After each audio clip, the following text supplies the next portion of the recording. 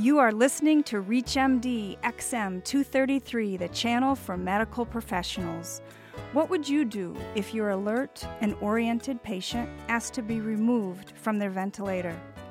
Welcome to the Clinicians Roundtable. I'm Susan Dolan, your host, and with me today is Dr. Frederick Abrams. Dr. Abrams specialized in obstetrics and gynecology for over 40 years. He is the former chair of the Ethics Committee of the American College of Obstetricians, served on numerous ethics committees, has taught biomedical ethics, and is the author of the book, Doctors on the Edge. Will your doctor break the rules for you? Dr. Abrams, welcome to the Clinicians Roundtable. Thank you, Susan. You were instrumental in passing Colorado's Advance Directive Law. What do you tell doctors about advanced care planning? It's important that doctors know when and how to discuss this with their patients. No doctor likes to bring bad news to a patient, and especially are reluctant to discuss end-of-life issues. We all know that how depressing and how important the psychological attitude of the patient and the doctor is to trying to render a cure. But there gets to be times when cure is no longer going to be possible, and you have to revert to thinking about care for the patient at the end of life, palliative care for whatever the condition may be, and decision-making that's going to have to be made.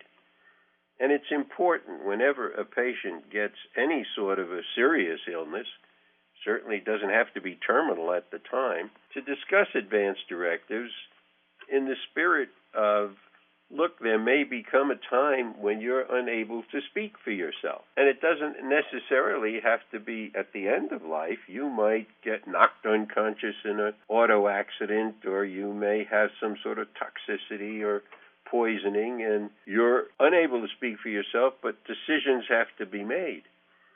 And so it's important to do two things. First, think about how you want to be treated if you're terminal, and secondly, who knows you well enough to answer for you when you're unable to answer for yourself. Most states have two types of advance directives that will provide for this. A living will in Colorado is just for a terminal patient, but there is a durable power of attorney by which a patient appoints somebody to talk for them. And a physician ought to notify his patients that this is a good thing to have under any circumstances, not just when you're elderly.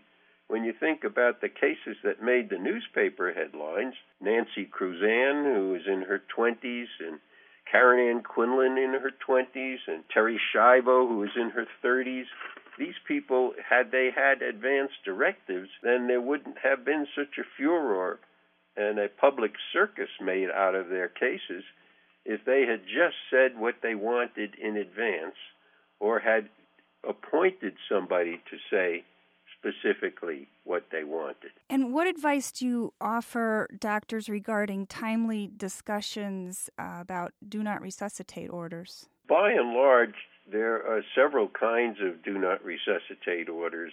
The person who, in the state of Colorado at least, and I don't know how many other states, many of them have this same provision, for an out-of-hospital do not resuscitate order that the patient themselves may write. And this would be perfectly suitable for someone who, for example, is an outpatient hospice patient, or who is an elderly patient, frail in a nursing home, for whom death is neither unexpected nor unwelcome. Unless they have made some specification, they are going to have to go through a total resuscitation process and may be sent off, for example, from a nursing home to an emergency room somewhere, or from an Alzheimer's unit, which if they haven't written in advance a do not resuscitate order or given that authority to an agent, again, they'd be resuscitated when prolonged living might be exactly what they wouldn't choose.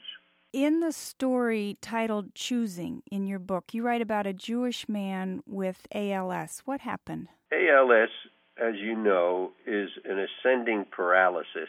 And this gentleman had toughed it out for an awfully long time, even to the point of going home on a respirator with 24-hour nursing. And as you are well aware, they have to be bathed. They have to have their bowel and bladder evacuated for them.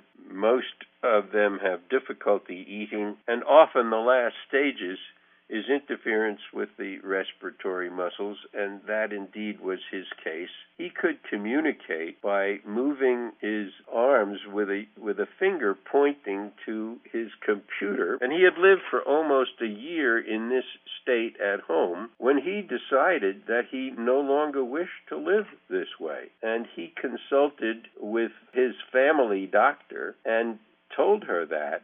She was rather confused. She consulted with me because she had not encountered this before, and this was before in an era when it was not customary to remove life supports. It hadn't been clarified that this is a patient's option, a patient's choice.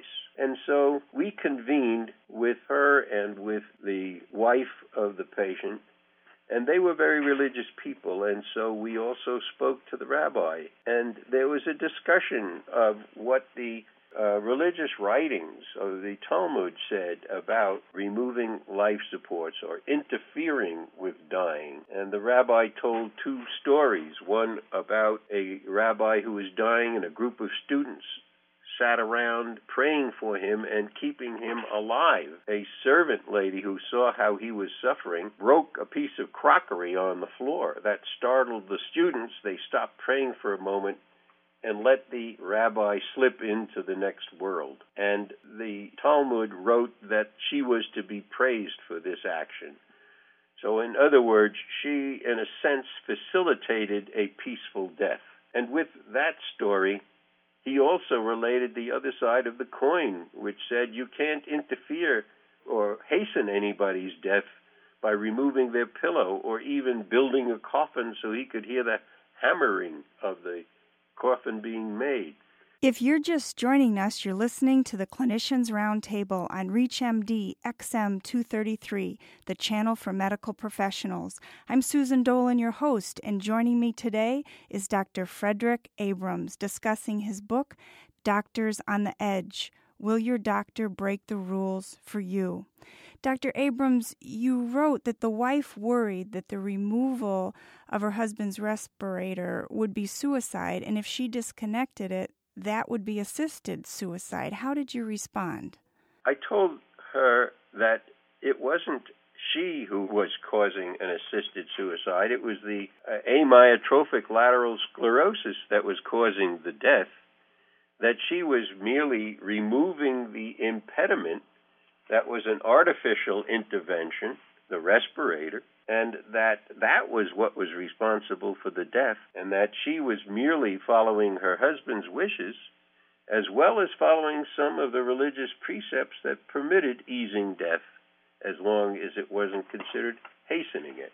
You describe that there are three branches of Jewish beliefs, and they vary widely among Orthodox, Conservative, and Reform. How do they differ with regards to end-of-life care? Reform is fairly liberal. They still do not permit assisted suicide for the most part, but they do believe in patient autonomy and the right to refuse. Some of the most religious at the other pole do not.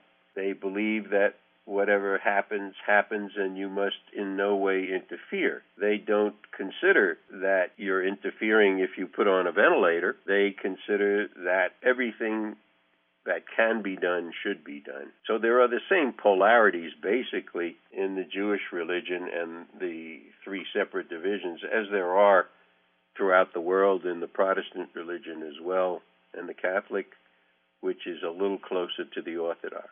Now, you state that the rabbi was concerned that the sedative you gave the patient before the respirator was removed would cause his death. How did you respond? I responded the same way. That is, it's the lack of being able to breathe that's causing his death, that the amyotrophic lateral sclerosis cause paralysis of the respiratory muscles. If you remove the respirator, he would die of the disease. But one ought not sit there and watch somebody strangle, that it is reasonable to sedate them, just as you might if someone had refused a feeding tube, reasonably sedate them. There was no need to add to the suffering that was caused by their autonomous decision about life supports. So you were making the distinction between taking away the respirator and whether he was simply refusing treatment. No, really, it's the same thing. He's refusing treatment when you take away the respirator because he's asking you to take it away. In other words, if it was something that he would have refused initially, you would have never put him on a respirator. Now, when he's had a chance to think about it, he's refusing it. Why should you deny what he wants now when he's had a chance to think about it from before when he hadn't a chance to think about it? How many years ago did this story happen? In the 70s. And do you see similar stories repeated today? I do. Actually, it is more common today than it was then that people will refuse respirators or feeding tubes, and their wishes are generally fulfilled autonomously. And if they have left advance directives, especially so. And as you're aware, this was the case recently with Terri Schiavo. It was in terms not of a respirator, but of a feeding tube, which essentially is the same thing. The point being, when you first try to make a decision about a feeding tube, if you deny it initially, you never know if the patient is going to recover. And even though the chances may be slight, most doctors want to give people that chance. So they start it. Now, once you've started it and it's gone for a while and you see that, in a sense, it was a mistake because they're not going to get better, then at that point, it makes no sense to perpetuate an error that, had you known was going to happen, you wouldn't have started it in the first place.